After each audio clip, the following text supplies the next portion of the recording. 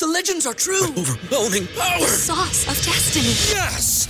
The most legendary sauce has arrived as McDonald's transforms into the anime world of WickDonald's. The greatest flavors unite in all new savory chili McDonald's sauce to make your 10-piece Wick Nuggets, fries, and Sprite ultra-powerful. Unlock manga comics with every meal and sit down for a new anime short every week only at WickDonald's. Ba-da-ba-ba-ba, go! At participating McDonald's for a limited time while supplies last. Ladies and gentlemen, welcome to Wrestling Art with Chris Things. Ray! Do the hammerlock! I do the hammerlock! Ray! Do the hammerlock, you turkey necks! Yeah, do the hammerlock! I do the hammerlock! Okay, ladies and gentlemen, welcome to the latest episode of Wrestling Art with Chris Things. I am Chris Things Brian, your host this week and every week, and this week we've got another little old match of the week to talk about. Yeah, this one is a bloody big old favourite of mine, though I guess that's kind of the thing for all of these, right? Man, they are my match of the weeks. But no, this one is quite a special one because we're returning to another Lucha Libre match of the week. Arena Mexico, traveling back to 2008 for a mask versus mask match that's very close to my heart because it is the mask match whereby my favorite luchador ever, Blue Panther, loses his mask forever to Villano 5. Bloody amazing match. I hope that you guys have already had a little chance to check it out. Have a chance to check out my art illustration of it that I dropped last week. But yeah, I can't wait to chop it up with returning. What are we saying here? What's his gimmick name for the show? Roving Mexican reporter that's not actually Mexican. John Kraft is coming back to the show. Very excited about that. Before that, we'll jump into my little what's been going on in the world of Chris Things intro monologue. So as you've seen, continued on with our Way of the Blade look back, going through some of my favourite illustrations from the original Way of the Blade book on the way to the big release of the new Way of the Blade, the AEW edition from the fine folks at Hybrid Shoot. This past week, I was wondering which one to use to kind of bring out. I was flipping through the book. And I was thinking, what would be good? What would be a good one here? And I got to a page of a match that I love so much. A match between Yoshiaki Fujiwara and Riki Choshu. A match from the tremendous late 80s New Japan versus UWF feud. And just a amazing bloody brawl, but also an opportunity for me to rave about how much I bloody love Yoshiaki Fujiwara. He, to me, just represents everything about professional wrestling that I adore currently. Another dude that I think I got onto from the fine folks at Death Valley Driver review back in the day. A lot of those dudes at Segunda Caída now, and of course Phil Schneider, the author of this book. So thank you to everyone who hyped up Fujiwara over the years. But man, he's just amazing. The favorite student of the god of pro wrestling, Karl Gotch, the inventor of the Fujiwara armbar, and just such an amazing dude. I was actually lucky enough on one of my trips to Japan. I believe, of all things, it was a Dragon Gate show that I was at. The big annual one that they do at Kobe. And Fujiwara was on this show. I don't know how old he was, maybe 75. maybe a bit over, a bit under that, something along those lines. But he was signing autographs, and I'm not normally a guy to fawn over wrestlers, the whole autograph kind of thing. It's a little passe for me, but I mean, there's certain guys where you're just kind of like, oh my gosh, I can't not do that. So I did, and he was such a rad dude. Spoke great English, as you might have guessed, and just a bloody delight. And he had a great shirt, and it had the Fujiwara arm bar, but he had like a play on words motif of it being like an actual bar. Like it was sort of like Fujiwara arm bar that you could kind of drink at. I don't know. These things sometimes don't translate in the world of audio.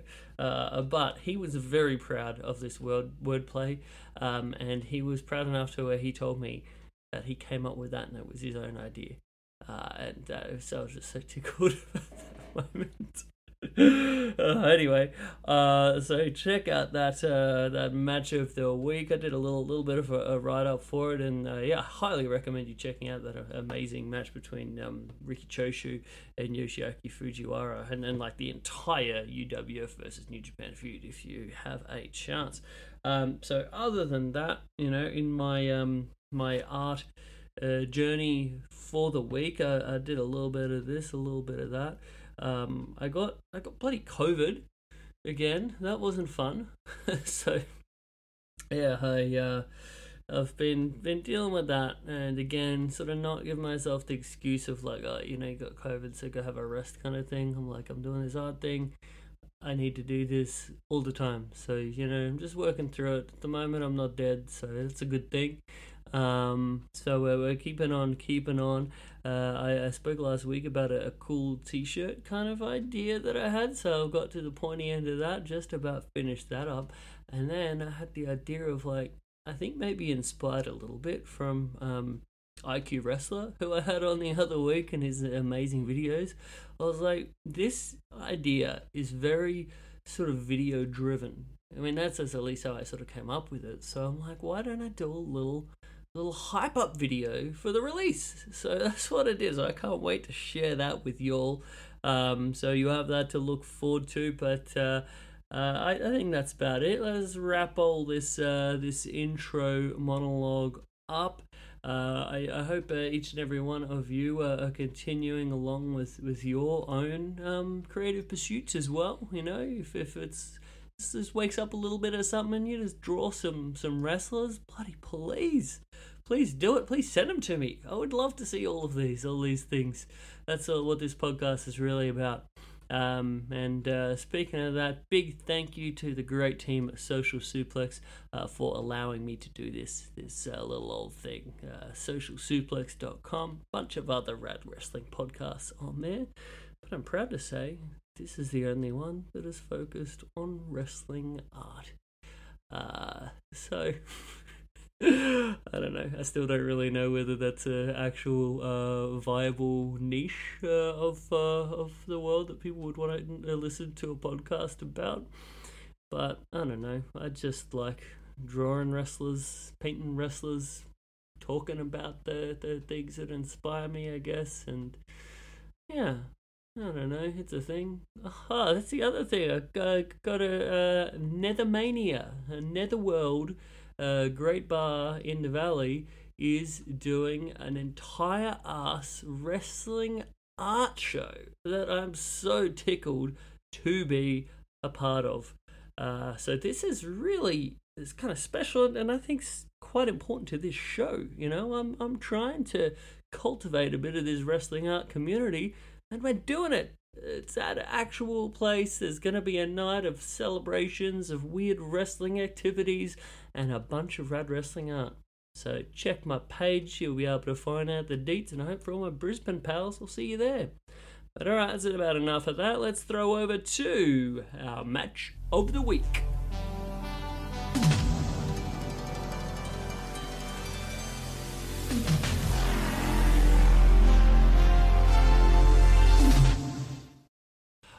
Okay, ladies and gentlemen, we are back with our latest match of the week. This time venturing back to Mexico for, I would say, one of the more authentic Lucha Libre apuestas mask versus mask matches that you will ever see. This one took place in 2008 between my absolute favourite luchador, Blue Panther, and Villano 5 on CMLL's 75th anniversary show in Arena, Mexico. And I have a gentleman on the line to talk about it that I'm very excited about. A gentleman who has a bit of experience doing some announcing for the Lucha Libre. Welcome back to the show, my friend John Kraft. Hey, thanks for having me. Glad to be here. Dude, always. It's been too long. Yeah, I can't wait till, June when you come to Chicago, right?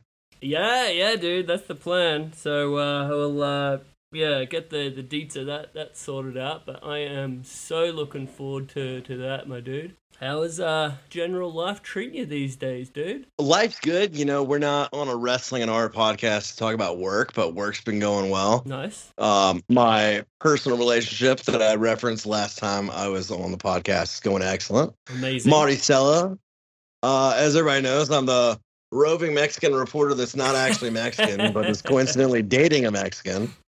We just celebrated our year last week. And looking to get a little place here in a couple months here, save some money and spend more time together. Dude, that is absolutely lovely. Yeah, she loves lucha every bit as much as I do. So does her entire family. I actually sent her this match as well and was like, "Can you tell me what the crowd's chanting here?" And so she gave me a couple notes that I'll chime in with as well. Dude, I'm so excited about this. Oh yeah, I can't wait for you to meet her, man. Like she is right up our alley. Or excuse me, our cajon. I'm mostly, I think, just happy that you're happy and things are going well, man. But yeah, I would absolutely be delighted to get to meet her and get all caught up. It's been how long now? Going on 2 years since we've seen one another in person. WrestleMania Dallas in the before times. Yeah, man. Things are going great. I spent the last year at my company here. I'm expecting to hear tomorrow if I get an internal promotion or if I'm going to take an external role. Either way, should be making a hefty bit more in the next 2-3 months. Excellent. So that's always good, man.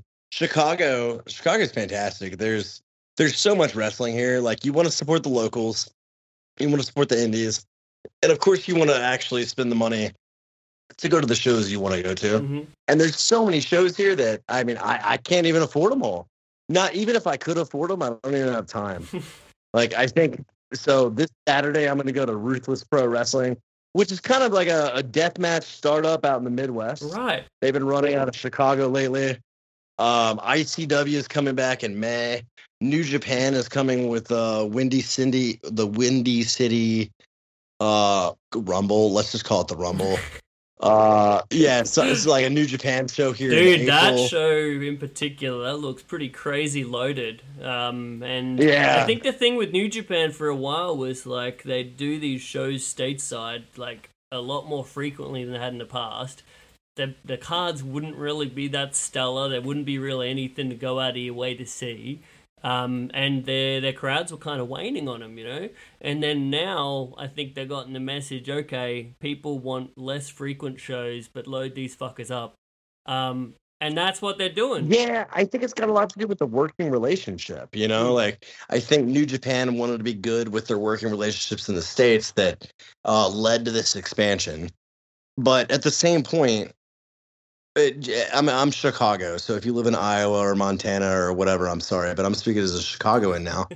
Like, I have a chance to see Eddie Kingston 3-4 times a year already.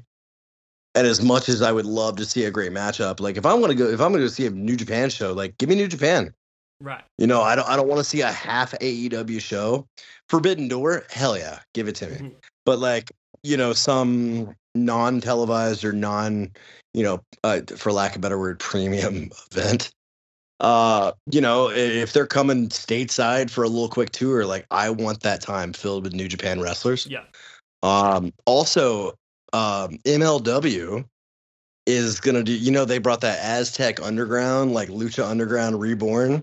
Yeah. They're coming to Chicago as well. Tickets are $10. So back at Cicero Stadium. Back at Cicero Stadium, where I saw Speedball and Will Ospreay. Yeah. So there's so much good wrestling here. That always looks like such a cool venue, man. Yeah, I mean, I think those kind of more intimate ones are really always better to me than your big, cavernous arena kind of situations. yeah, it gets a bad rap. I think maybe because of the part of town, or more importantly, how far it is to commute to that for a lot of people that, a lot of wrestling fans live on the north side of Chicago, and south side. Fuck the reputation of Chicago. It doesn't matter. But like, so south side has you're the same telling me that reputation, you but- go to the show at Cicero, you're not actually gonna get shot to death? Is that what you're telling me? Well, you're talking to a guy that was born in Memphis, lived amongst the street people in Denver, and goes to Tijuana. So no, I really don't care. Having said that, it is a fantastic venue. I mean, if you want the $10 seats, like every seat's a riser, stadium style. Oh, that's my preference anyway. Yeah. Why would you want to be anything further than 10 rows back on the floor? You might as well be on the risers, right? Yeah. Oh, dude, take it back to like anything worse than like third row for me. If you're on the floor, put me straight in those risers or balcony or whatever. And if you're third row in the risers, if you're a skilled enthusiast, you could hawk a loogie into the ring.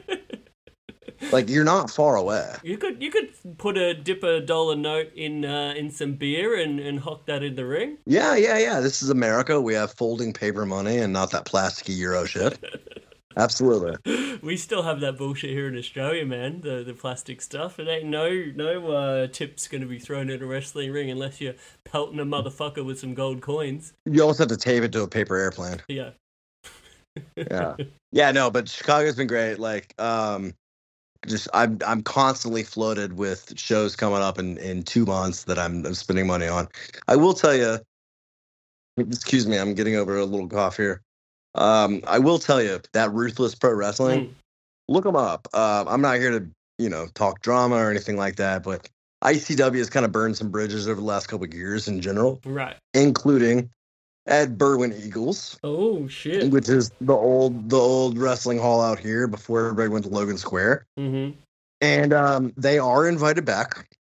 I won't say the stipulations. It doesn't matter. That's just not what we're here to talk about. But in the absence where the owner of the venue is really mad at Danny from ICW. Danny DeMonte, right? Started.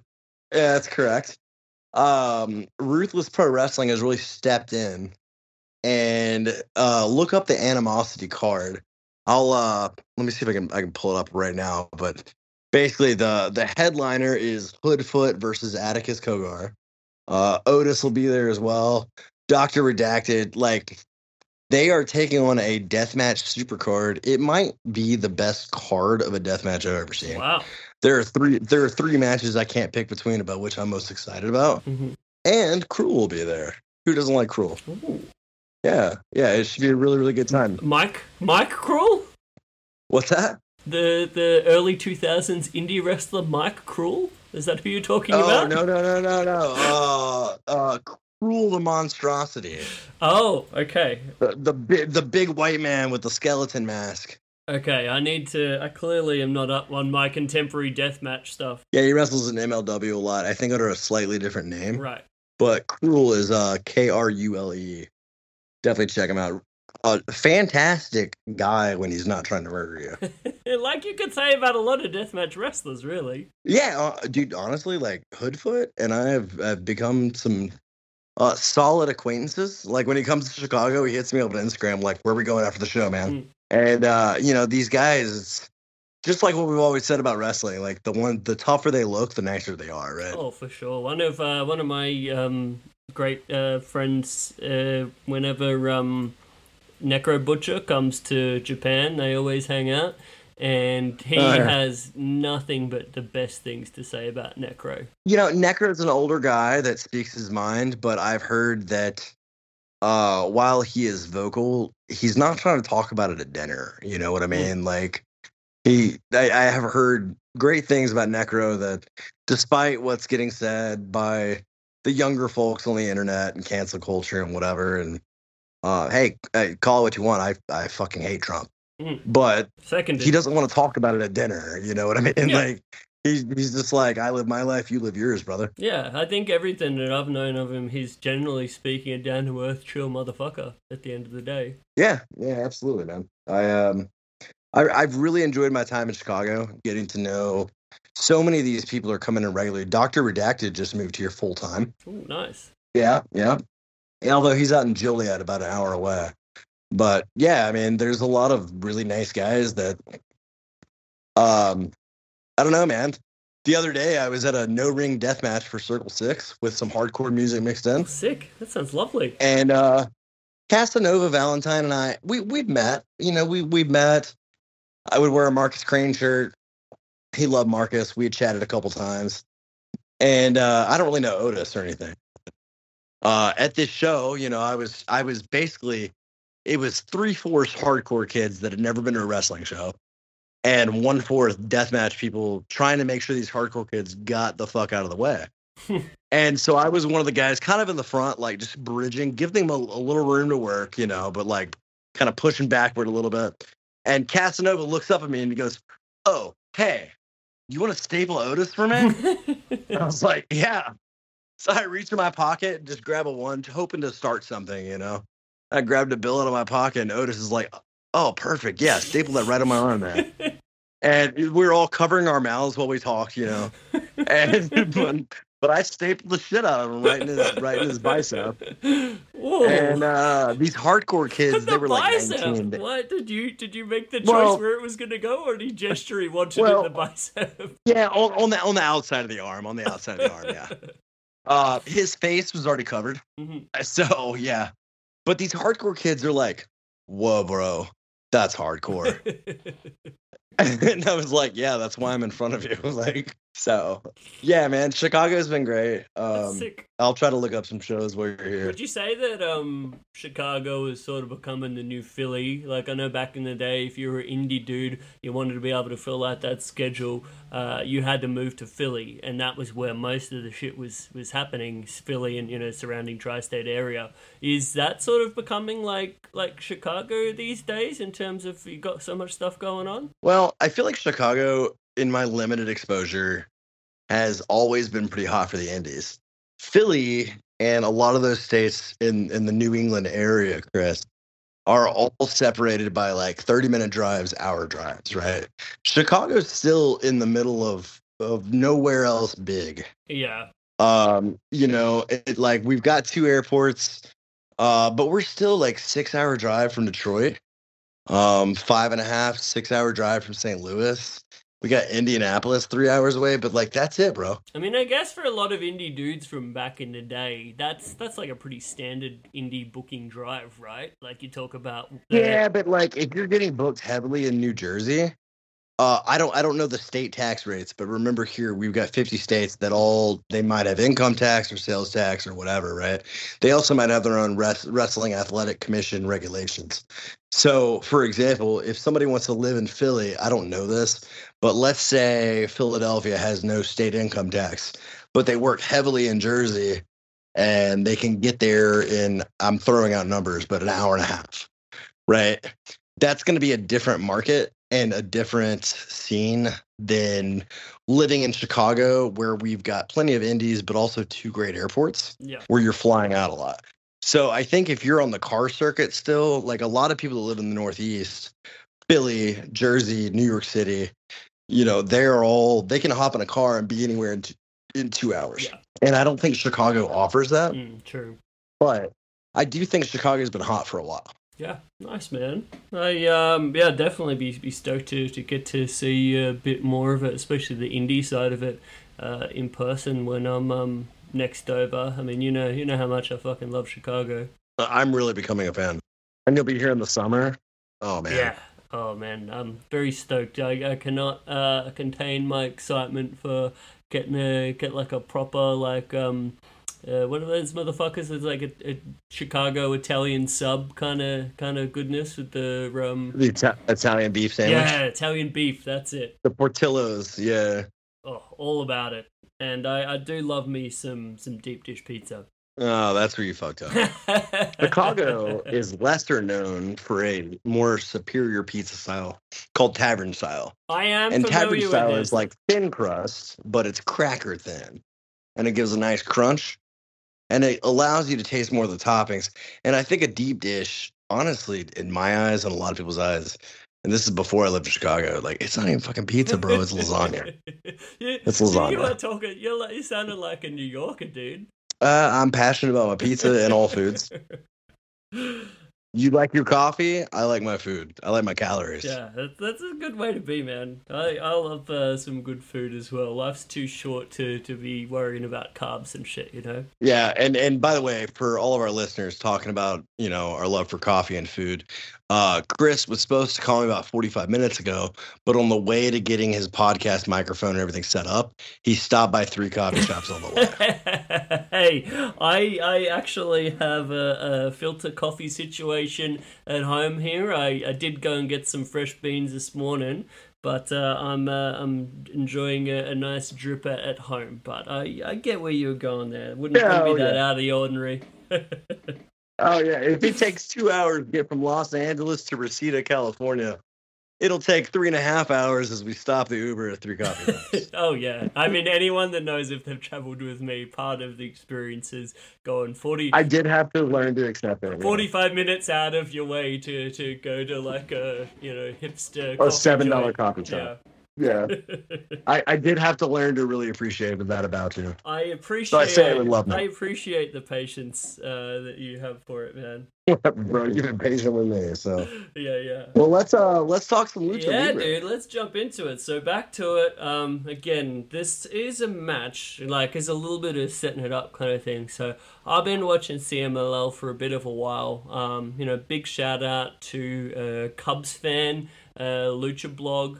An amazing resource that, I think really escalated my sort of knowledge of Lucha Libre while also sort of like being like, hey, welcome into this weird kind of club, especially for all non-Spanish speaking people. This is coverage, this is insight, this is giving you a bit of backstory, that kind of stuff. So that was a big part of my kind of getting into it and keeping up with it. And I remember back in the day, watching this match at the time, and going into it, everyone was looking at it. So again, this match, Blue Panther versus Villano 5, was at the big CMLL anniversary show. Going into it, Panther was just at that stage of having almost like, like an Atlantis level kind of mask. Like one of those iconic masks that you're just like, this dude is never going to lose his mask. It's going to be one of those like most valuable masks in Lucha Libre that are just never going to be dropped. And Villano 5, one of the famous Villano family, was coming into CMLL for this match. Everyone's like, all right, he's, kind of getting a bit older. He's quite beaten up. He's, been working, I can tell he's hurting, so he's clearly here to cash out, drop that mask, get a big payday, and then, we move on to the next thing. But I think this may have been one of the biggest upset mask matches that I have ever seen. So a lot of the talk back then when this match happened, more so than the actual quality of the match, everyone was just talking about the what the fuck element of it. So I was so pleasantly surprised when I rewatched this last week and just realized, hey, after you get past that obvious shock, this is just such a fucking sick match. I mean, what did you think? Tell me your initial perceptions.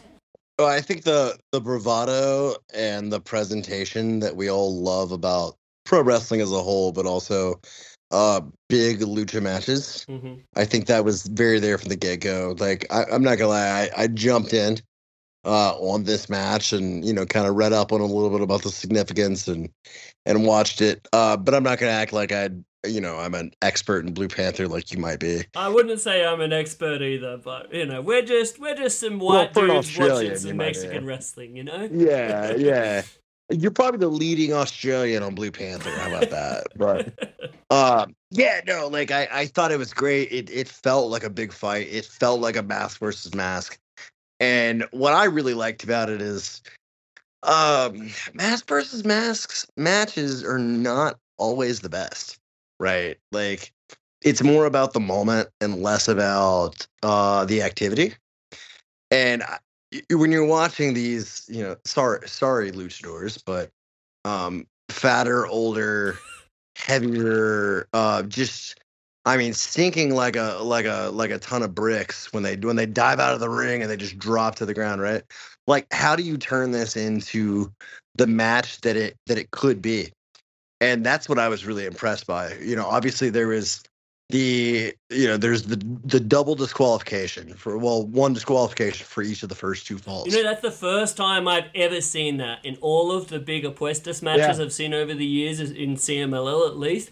I've never seen dudes just throwing the first two falls like that, which mind blowing. I thought it was great because it just showed that you get caught up in the frenzy, right? Like one of the things that I love about wrestling is the same thing that naysayers and the untrained eye says about it too. Like, well, that it didn't look like it really hit him, right? You ever heard somebody say that? Yeah. Like, well, it just looked like he didn't get all that.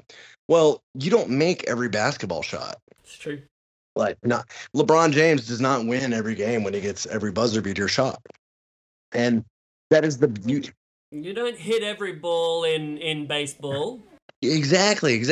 You are real people that not only are you governed by all the preparation that you took getting ready for the athleticism of the match in a shoot sense, but also we are affected by our emotions, and the pressure gets to you and the emotions get to you. And this is things that happen in real competition, which wrestling is, but so are all the other sports in their own way as well.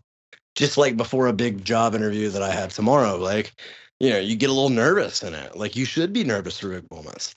And I really feel like the two falls of the, trading disqualifications really showed that that they were trying to deliver a match that said, we're here to fight. Like obviously we respect each other. Any older wrestlers, especially in a mask versus mask match, like in kayfabe, that even they're still gonna play it out like they're gonna respect it. Like the Rudo's gonna be a Rudo, the Tactico's gonna be a Tactico, but like there's still some respect there because that person chose me, or I've ended up being in this mask versus mask match with this person, and even your worst Rudo has a degree of respect in those matches. And so I think that really turned it on its head right away. Yeah, and I mean especially to like massive tippy top level legends like Villano 5 and Blue Panther. These aren't just like two dudes. Yeah. Like and you could tell it. That was one of the things I really noticed from the start. Like I'm a big fan of Blue Panther, but you could tell how into every bit of this crowd was like molten. Oh, it's so loud, so good. I think Arena Mexico is about 16,500 for wrestling. Mm-hmm. I've never heard Arena Mexico louder. Oh man, and I thought they captured it so well. I mean, we were watching this on a pixelated shitty 360p version of this, which was the best I could find for this match, but it all still came across. Do you remember that lady in the front row that was a Blue Panther fan that maybe she was a family member or maybe not, but she would just get so mad throughout it, and they would pan to her, which makes me think maybe that was his wife or, something like that, right? But like just panning to her and letting her show her fury. That's always one of my favorite bits of these big Apuestas matches, when the family's there, or even just lifelong fan kind of thing, and you see that full on emotion, the anger or the the sorrow if their favorite loses, to the degree like I think it's one of the few times in current wrestling you actually see fans like openly weeping because of the degree of emotion. And that's what I think just makes this so magical, Oh, yeah. Yeah, mask versus mask matches are just so revered. Like, even though they were both ripping each other's masks off, right? When it was all said and done, they both had incredibly kind words to say about each other. Yeah. So much respect for each other. Because it is a competitive sport or sport-like atmosphere, right? And call it what you want about if you want to define it as sport, entertainment. There's no doubt there's a degree of competitiveness where you want to be the best, and your 30-year rivals are indeed rivals for your money and your showtime and everything like that. And they really did a good job of framing that before the match, during the match, and when it was over, giving them their moment to express their own adoration for each other. Yeah, and I think a big part of it too is like, if you are the opponent for, the dude you're working is losing his mask, you know that you are a huge part of his career. Like, you can only lose your mask once in Mexican wrestling, or you're only supposed to. Athletic commissions and everything, or the Lucha Commission. Yeah. Unless Vince touches it, yeah. Oh man, I'm still dirty on the Ray thing, but that's a whole separate point. Oh god. But like, properly, you only lose your mask once, and so that's a huge part of your career.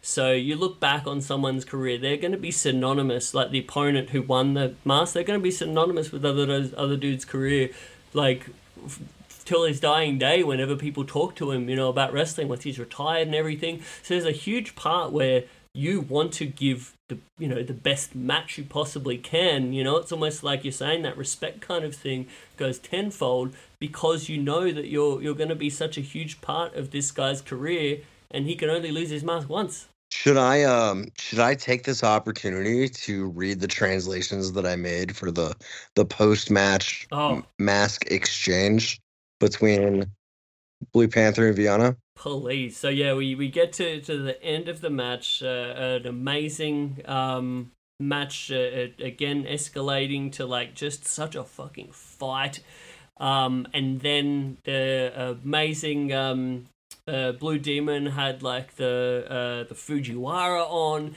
and this is again where that crowd, when we got in that third fall, just that emotion is just crazy next level. And then it's as simple as Villano catching him in his like signature pin, 1, 2, and then the crowd just is like, what the fuck?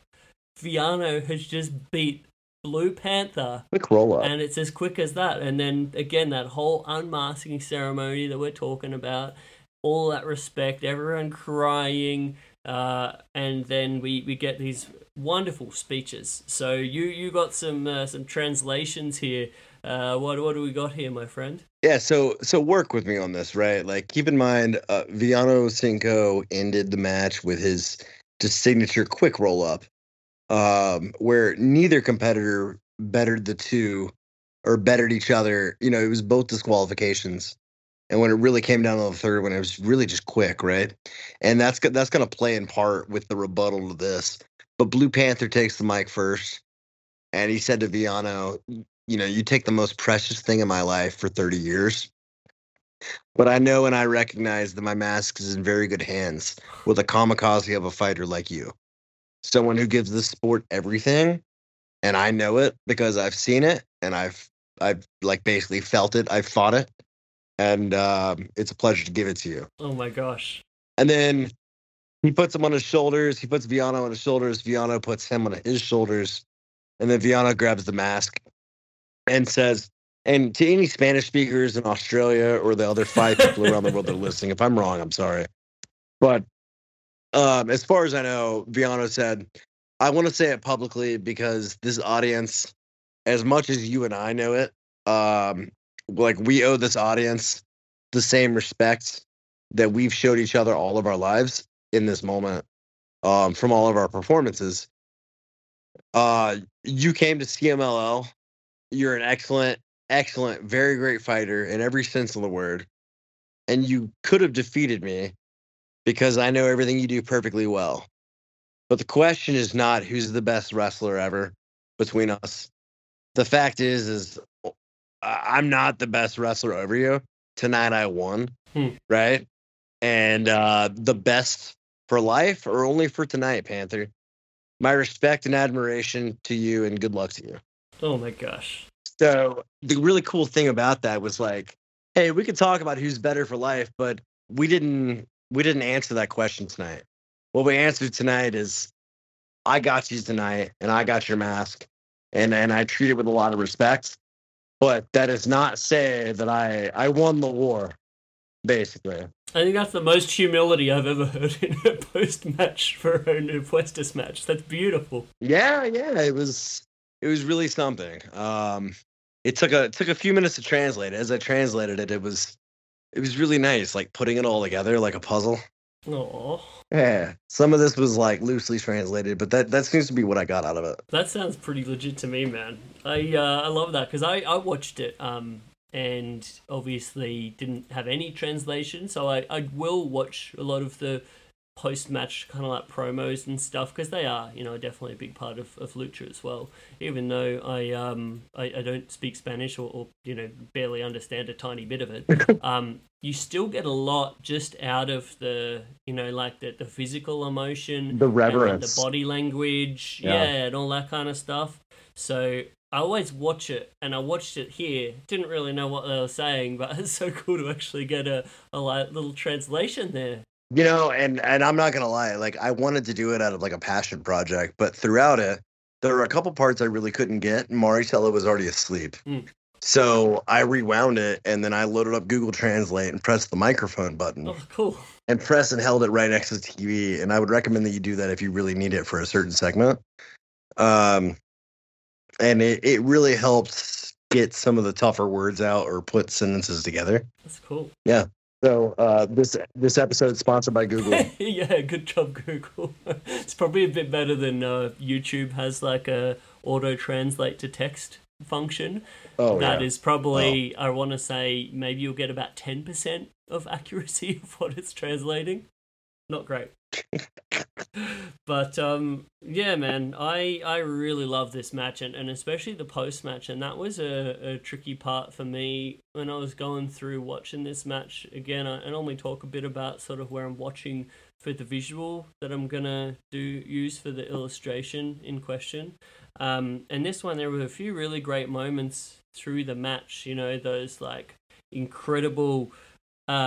Just some of the greatest tope suicidas I've ever seen in my life. Like the fucking force that like Blue Panther hit those with, that was like up there with like fucking Austin Aries or like King Cuerno or Io del Fantasma for our Mexican CMLL fans, of some of the best topes I've ever seen. But these were absolutely incredible. And then obviously the big moment of the match being where one of them drove Villano so hard the back of his head into those seats in the front row that it opened up this massive gash in the back of his head where the whole back of his mask like pulled with blood, and then that became a big story for the rest of the match too. But yeah, so then there was the Fujiwara that I was talking about before. That was like, I took a bunch of reference pictures of that, thinking that was going to be the moment. And then I was watching this post-match, and that, you can't top that. You know, that bit where he's actually handing him the mask while he's sitting on the top rope.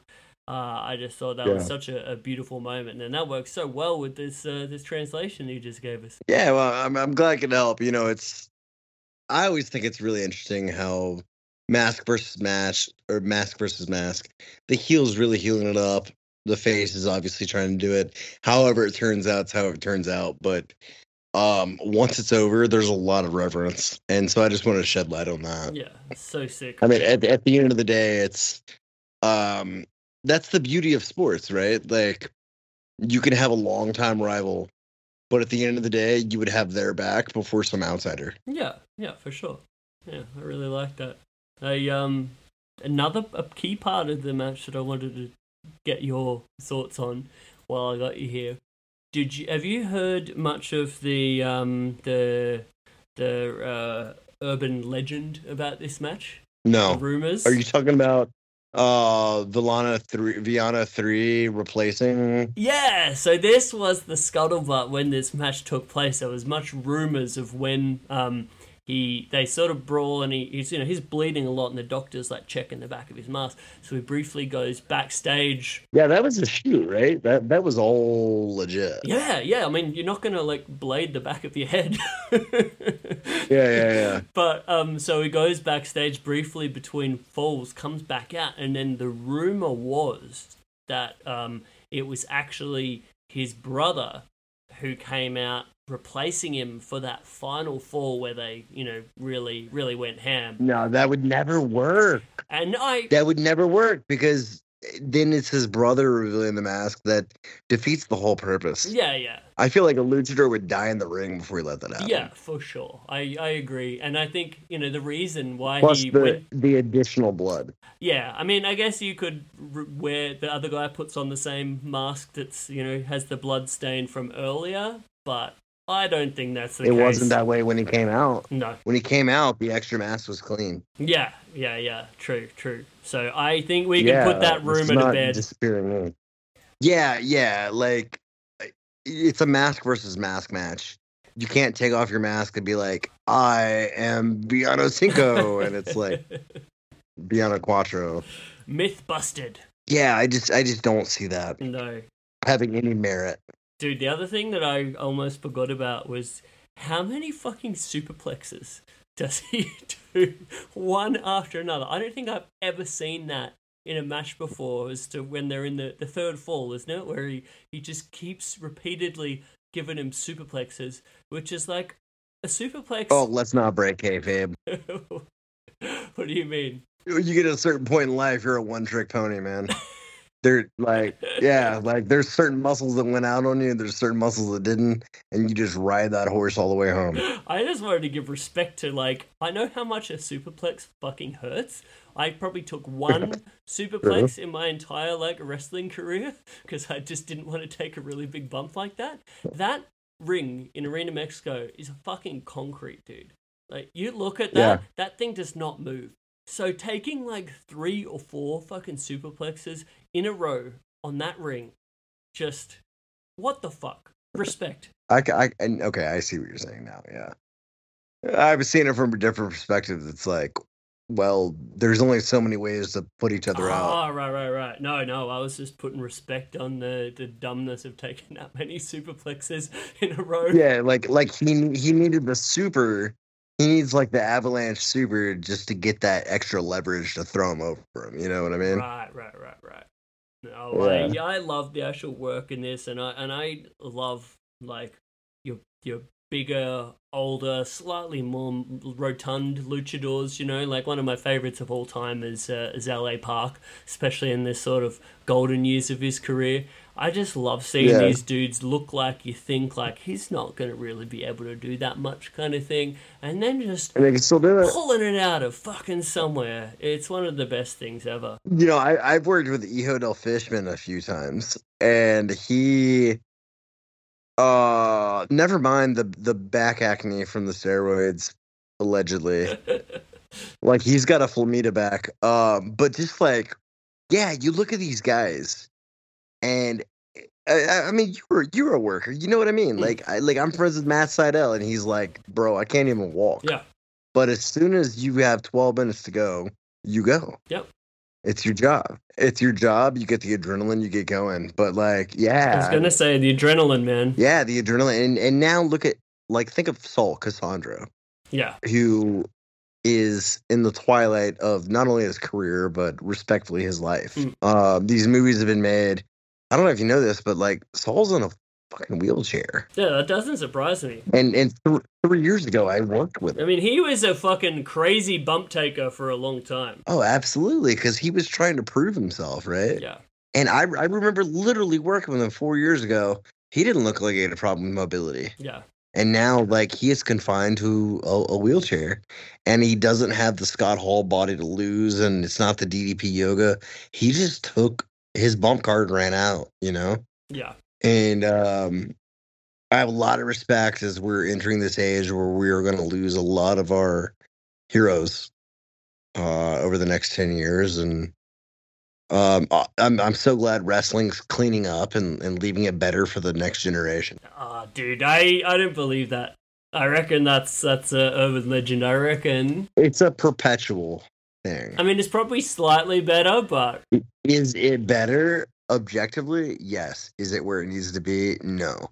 But if we can keep the ball rolling down the right hill, you know what I mean? That's where I'm speaking. yeah, I mean, it's not in an ideal situation, and it's nowhere near close to being like clean and boys just go back and play video games after the show kind of shtick.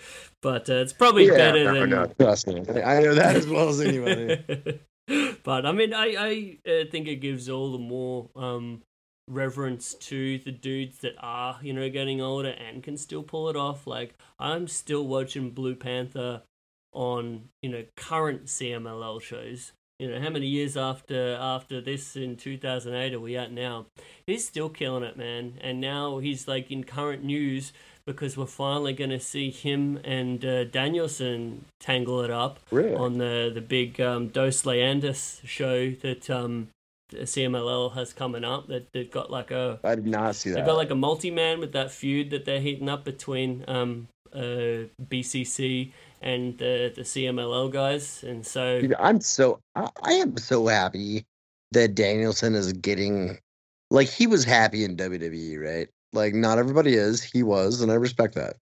But he left for greater challenges and greener pastures, and I am so glad that the world is delivering upon Brian Danielson, what he was hoping for. Yeah, man. There's a lot of people that jumped to AEW and didn't pan out quite like they want.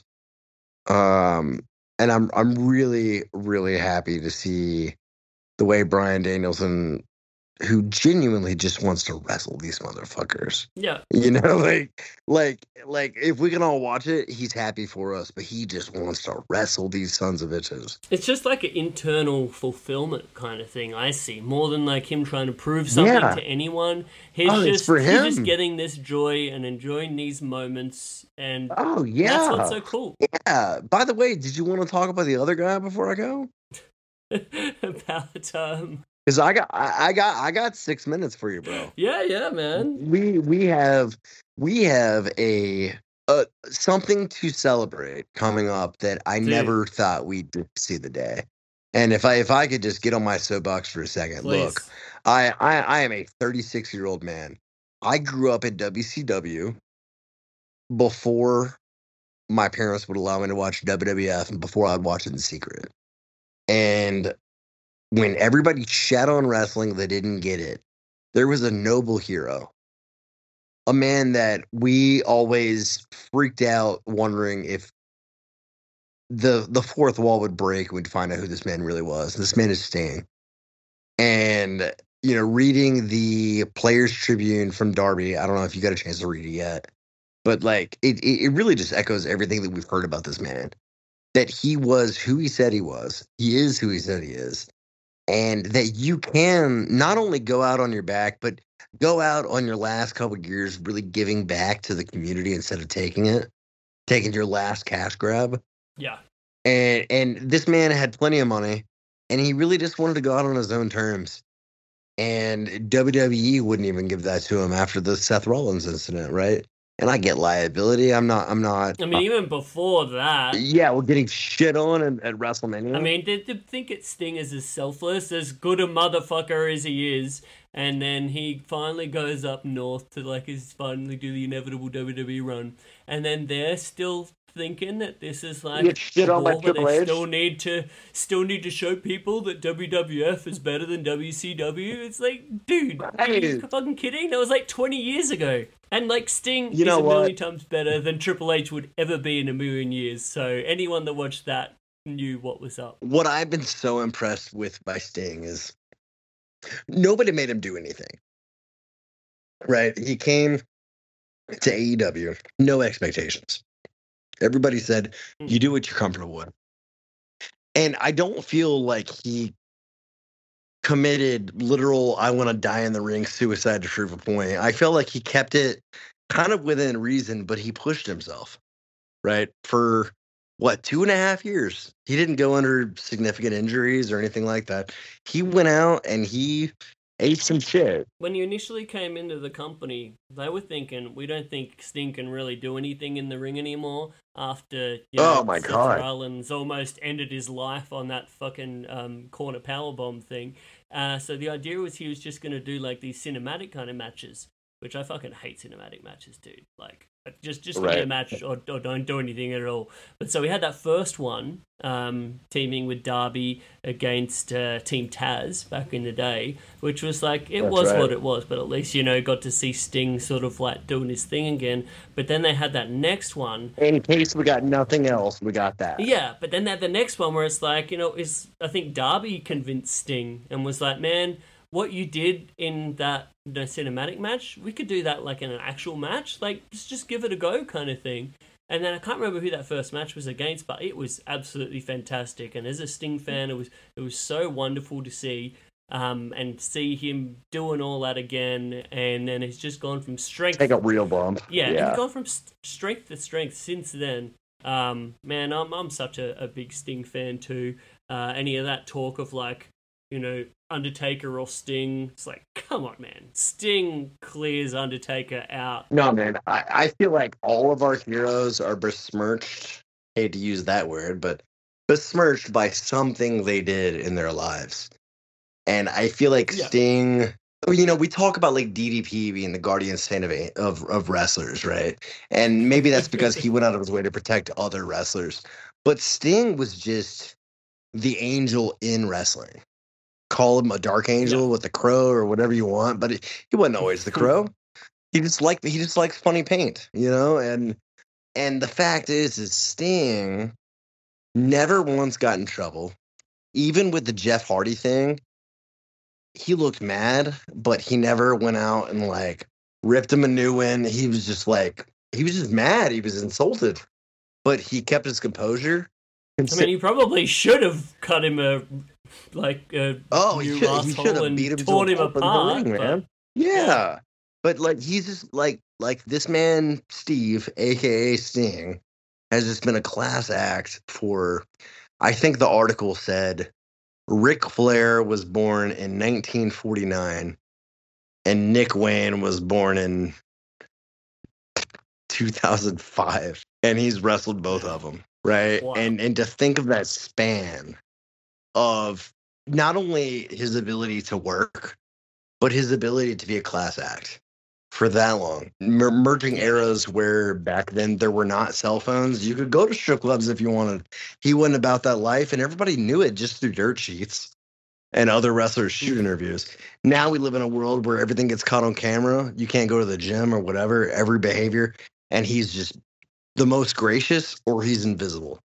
And as we close this chapter on Sting's career, man, like just if anybody hasn't read it, the Players Tribune, which is great for all reading, where athletes are encouraged to write on other athletes. They don't have non-athletic journalists. They don't have any of that. They have literally peers writing about peers. Dude, an amazing Eddie Kingston piece they did a little while back. Oh yeah. If anyone hasn't read that, please go out of your way.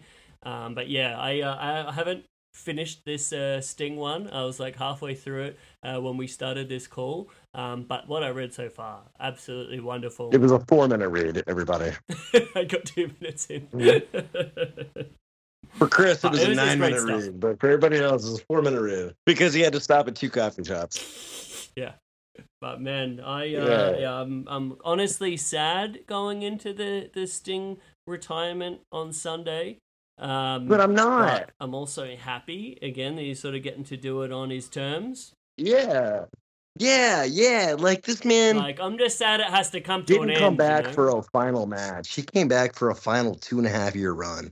And it was a fantastic run. Yeah, he absolutely killed it. And I've been so happy about this partnership with Darby. I think they just became the greatest odd bedfellows pairing that you could possibly imagine. Like the bit where you're like, I remember hearing... It seemed authentic. Oh, for sure, and I think it was. I remember a friend said, a shout out to my buddy Malin, he said when this partnership first came about, he thought, okay, this is going to be good because Sting is going to be able to be that older voice of reason and maybe talk Darby into not taking such ridiculous bumps and doing such dumb shit. But it was Instead, reciprocal. this went terribly wrong, and it ended up with Darby turning Sting into fucking Johnny Knoxville and just doing the most crazy shit. It was just wonderful. I loved every moment. Yeah, man. That's the best thing about wrestling is, I said it. I was a longtime Undertaker fan, right? And I had the pleasure of seeing what I call Undertaker's true retirement match at WrestleMania Orlando, Right. against Roman Reigns, where he descended into the depths of hell before any cinematic shit, before any Saudi Arabia shit. And as somebody, like, the coolest thing about wrestling is, when we watch Game of Thrones or Lost or whatever, at best, you got a solid 10 years of your life invested in a show. Usually like 7 or 8, right? Like when you watch The Office or when you watch, Game of Thrones, I think was 8 seasons, right? And I didn't watch it, but I know a lot of people loved it. And when you watch wrestling, you watch somebody that odds are started when you were a child, where it means like the equivalent of Santa Claus, like this mythical, unbelievable, fantastic person that you can either look up to or fear or just revere in some kind of way. But when you watch them play out their character over 30 years, not only do you watch the character development for 30 years, but you as a receiver adapt. Like as a grown man, when I watched Undertaker's closing chapters, I was seeing a man that was playing office politics in front of our lives. I don't mean that in a bad way. I just mean like I saw a real man working a real job 10 years past when he thought he wanted to retire because he really wanted to protect a legacy for his children, long past the legacy of his character. And that's something I can relate to with inflating housing costs and things like that, right? Like, if I could work an extra 10 years and sully my name, would I do it for the betterment of my family? And so my evolution of appreciating this character evolved with the character, from a child that looked up with wonder to an adult that said, hey, I could see why he went one more match, even though it wasn't that good. And Sting somehow surpassed all of that. Like there was no downfall of he's doing it for his family, even though it sucks. Like he absolutely crushed it. And he took it back on his own terms. Like there was no point where he was just taking a check, clearly couldn't do it anymore, but he needed the money, that kind of thing. Nobody said, all right, time. Nobody ever said, all right, Sting, it's time to hang it up. Right? Like, that, like, I don't think anybody said that in the 2.5 year run. Was there any internet talk about that? Which, fuck the internet, but did they say that? Like, I didn't hear it. I mean, only some bad faith assholes, but like, I remember I went to the Wembley show, right? Like the biggest AEW show of all time. Oh, yeah. I was there in person, and to me, honestly, as much as, I thought Punk and Joe was like absolutely fantastic as a match, and it just probably the best actual match of the show. You wanted to see Sting, but the one that I got the most joy out of, dude, like on that whole show, was getting to see Sting. And I thought that match was so perfect, getting to see him fucking come out to Metallica again for the first time since WCW. Dude, I got so much joy from that. And actually getting to see Sting wrestle in person was something that I'll never forget. Yo, I gotta admit, in these closing thoughts about Sting, I just gotta say, I hated my time working at pro wrestling tees. It played a part in my life, getting settled in Chicago, networking with wrestling people, but it professionally I hated it, right? Right. One of the things it did provide, though, is I got a second row ticket to AEW Dynamite. And that second row ticket on the hard cam side had Sting hanging out 15 feet from me for minutes at a time. And just what an incredible experience, right? Like the 20-year-olds that worked with me, the 22-year-olds, oh, that's cool, sit down. this is for me. Like, this man is, I mean, he's here for all of us, right? Yeah. Sting is here for everybody. But the ability to sit there as a grown 36-year-old man and watch this man that I never thought would come back right in front of me, catching his breath, something as simple as that. I will just never forget that moment. Yeah. And I'm really appreciative that he came back. I don't think he did it for John Kraft specifically. I'd like to think he did it for himself, but I really appreciate it, and I wish Sting a healthy match Sunday, and whatever he does after that, I wish him well as well. Yeah, for sure, dude. I am again sad but happy at the same time, and I'm glad we got to connect. Sad. Yeah, and share this passion for this dude who's had such a wonderful career and had done it the right way for the most part. I think such a selfless dude, and it's gonna be something else. But dude, all right, I think we're at that point in the show to close this baby down. Can I? You have any plug skis for us? Yeah, the only thing I've got these days is my Instagram that I half use for working. John Kraft Wrestling, JONCRAFT Wrestling on Instagram. Outside of that, I prefer you don't follow me. You gonna have any announcing bookings coming up, or are you moving a bit away from that at the moment? Man, I'll take what's coming. I don't have anything on the calendar right now. I do want to give a shout out to Kirby Van Vliet, who is the announcer for Freelance Wrestling, who I would love to take his job, but I'm not even second in his line. I'm not even second in line. Kirby is undergoing a heart transplant. He is all prepped and in the hospital and waiting a transplant. And after the said transplant, which comes God knows when, he will be in there another 30 or 40 days. And that's in Chicago. So to any Chicago people, I mean, Kirby is the guy that says for your main event, but says main for as long as he can hold it, like a Michael Buffer, and he's been around for quite some time. He puts Bruce Buffer to shame. He really does. Also, he has incredible shoes that his wife, that loves him very much, Danny, I think her name is, but I might get that wrong. I remember I was at GCW, and he was like, "Yeah, I'm gonna announce one match." Turned out to be part of an angle. But he was like, my wife got me special shoes, and it was his face on his shoes, his shiny, shiny shoes. Got his face put on him like almost airbrushed. And I know the guy's going through a lot. He'll probably never hear this. I don't need him to, but I just want to put that energy out instead of putting myself over. Kirby Van Vliet, we wish you luck. Yeah, man. Stay strong, brother.